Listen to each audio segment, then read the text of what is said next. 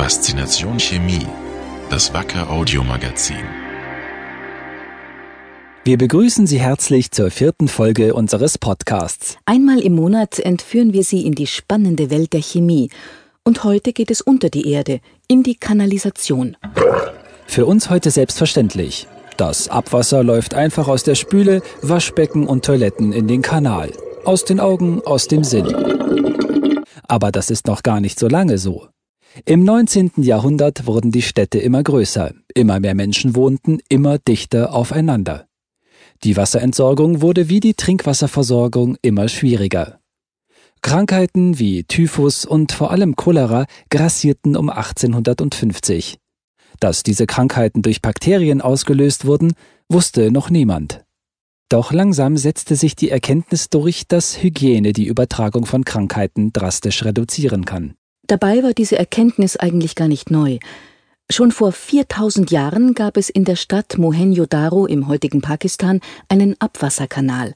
Und auch die Römer hatten nicht nur ein hervorragendes System zur Trinkwasserversorgung, sondern auch ein durchdachtes Abwassersystem. In Rom kann man noch heute die Cloaca Maxima besichtigen. Auch in Köln gibt es noch Reste eines römischen Abwasserkanals zu bewundern. Aber irgendwie ist dieses Wissen um die Abwasserentsorgung im Mittelalter verloren gegangen. Die Städte waren zu dieser Zeit meist überschaubar klein. Der Müll landete auf der Straße, das Abwasser im nahegelegenen Bach. Die Menschen hatten Vorstellungen von Hygiene, die uns heute schaudern lassen. Das war nicht auf die einfachen Leute beschränkt. Ein Beispiel aus der Medizingeschichte. Der Arzt Ignaz Semmelweis verpflichtete seine Studenten 1847, sich vor dem Betreten des Kreissaals die Hände mit einem Desinfektionsmittel zu waschen. Die Studenten fanden dies lästig und unnötig, auch wenn sie gerade zuvor als Teil ihrer Ausbildung Leichen untersucht hatten. Seine Arztkollegen feindeten Semmelweis teilweise sogar an. Eiter etwa betrachteten viele noch als heilsam, nicht als gefährliche Entzündung. Semmelweis aber rettete mit seinen Maßnahmen vielen frisch entbundenen Müttern das Leben. In seinem Krankenhaus starben nur noch 1% statt wie zuvor 12% der Mütter am Kindbettfieber. Erst 1842 gab es in London eine moderne Kanalisation. Hamburg folgte 1856. 1858 begann der Bau des Abwassersystems in München. Und dafür ist vor allem einer verantwortlich: der Mediziner Max von Pettenkofer. Aufgewachsen als Bauernbub, ermöglichte ihm sein wohlhabender Onkel das Medizinstudium. In seine medizinischen Untersuchungen bezog Max Pettenkofer die Lebensumstände der Menschen mit ein. So prüfte er, welche Rolle zum Beispiel Wohnung, Kleidung und Ernährung für unsere Gesundheit spielen. Pettenkofer begründete das Fachgebiet der Hygiene.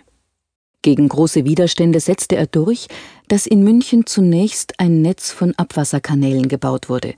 Die zentrale Trinkwasserversorgung wurde dann von 1867 bis 1883 eingeführt. 1882 wurde Pettenkofer für seine Verdienste der Adelstitel verliehen. Seine Arbeit hatte zu einem deutlichen Rückgang der Gesamtsterblichkeit in der Stadt geführt. München galt Ende des 19. Jahrhunderts als eine der saubersten Städte Europas. Aber Pettenkofer interessierte sich nicht nur für die Medizin. Er hatte immer das große Ganze im Blick und bezog Stadtplaner und Ingenieure mit ein. Pettenkofer machte sich Gedanken darüber, warum der Zement aus England so viel besser war als der aus Deutschland. 1847 hatte Pettenkofer bereits erkannt, dass die Verarbeitung des Kalkes für den Zement der Schlüssel war. Er optimierte das Produktionsverfahren und so konnte der deutsche Zement qualitativ mit dem englischen gleichziehen. Die Abwasserkanäle in München konnten dadurch so beständig gebaut werden, dass sie zum Teil heute noch in Benutzung sind. In ganz Deutschland sind immerhin 3% aller Kanäle älter als 100 Jahre. Weitere 8% sind 75 Jahre oder älter.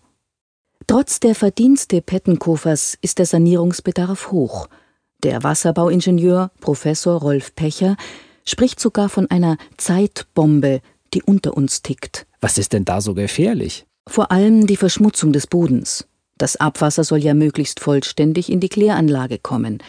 Sind die Kanäle aber defekt, dann gelangt Abwasser in den Boden. Und von da aus kann es ins Grundwasser kommen. So droht im schlimmsten Fall eine Verschmutzung unseres Trinkwassers. Das ist vor allem in Entwicklungsländern ein Problem. Wasser ist die Ressource, von der viele Forscher glauben, dass sie in den nächsten Jahrzehnten weltweit am stärksten umkämpft sein wird. Immer wieder kommt es besonders bei grenzüberschreitenden Gewässern zu Konflikten. Wassersparen und Wasserreinhaltung sind weltweit sehr wichtig. Aber auch in Deutschland besteht Handlungsbedarf. Über 500.000 Kilometer lang ist das Kanalnetz unter unseren Füßen. Das heißt, allein mit den deutschen Abwasserkanälen kämen wir fast 13 Mal um den Äquator. Und wir müssen davon ausgehen, dass fast ein Viertel unserer Kanäle in den nächsten Jahren saniert werden muss, also 100.000 Kilometer. Und dazu bieten sich moderne Dichtungsschlemmen und säureresistente Reparaturmörtel an. Das sind Trockenmörtel, die von Wacker speziell entwickelt wurden, um ständigem Wasserkontakt standzuhalten.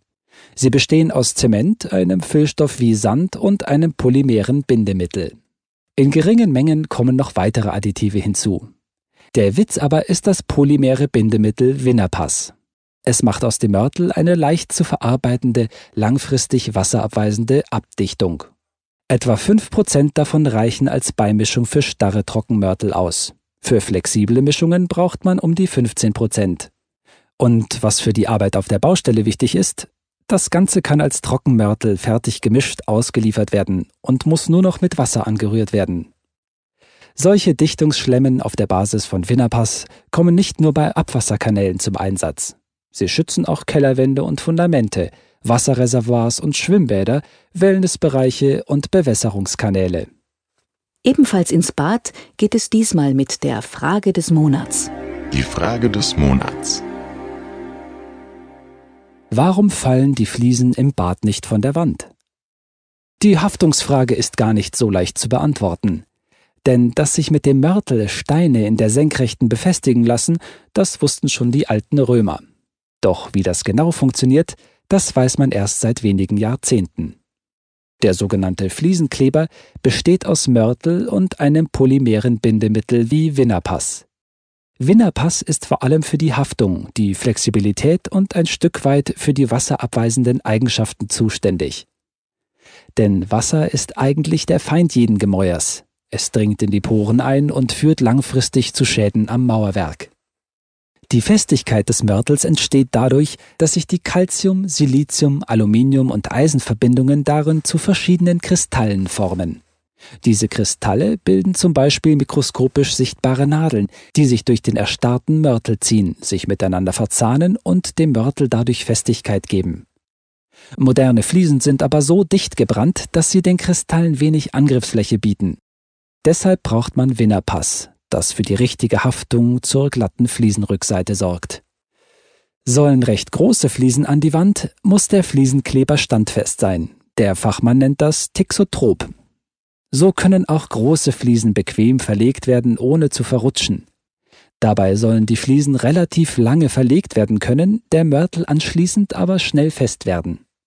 Das Festwerden von Mörtel unterteilt der Fachmann übrigens in 2 Stufen. Das Abbinden in den ersten 1 bis 3 Stunden und das Erhärten, was insgesamt mehrere Monate dauert. Mörtel, wie auch Beton, trocknet also nicht. Er wird fest. Und das macht er sogar unter Wasser. Ist zu wenig Wasser enthalten, dann kann das sogar zu Bauschäden führen. Aber ein moderner Fliesenkleber und etwas Sorgfalt beim Anrühren sorgen dafür, dass die Fliesen auch noch nach Jahrzehnten felsenfest an der Wand halten. Das war's für diesen Monat bei Faszination Chemie. Mehr Infos finden Sie im Internet unter www.wacker.com/podcast. Bis nächsten Monat. Auf Wiederhören. Wacker. Creating tomorrow's solutions.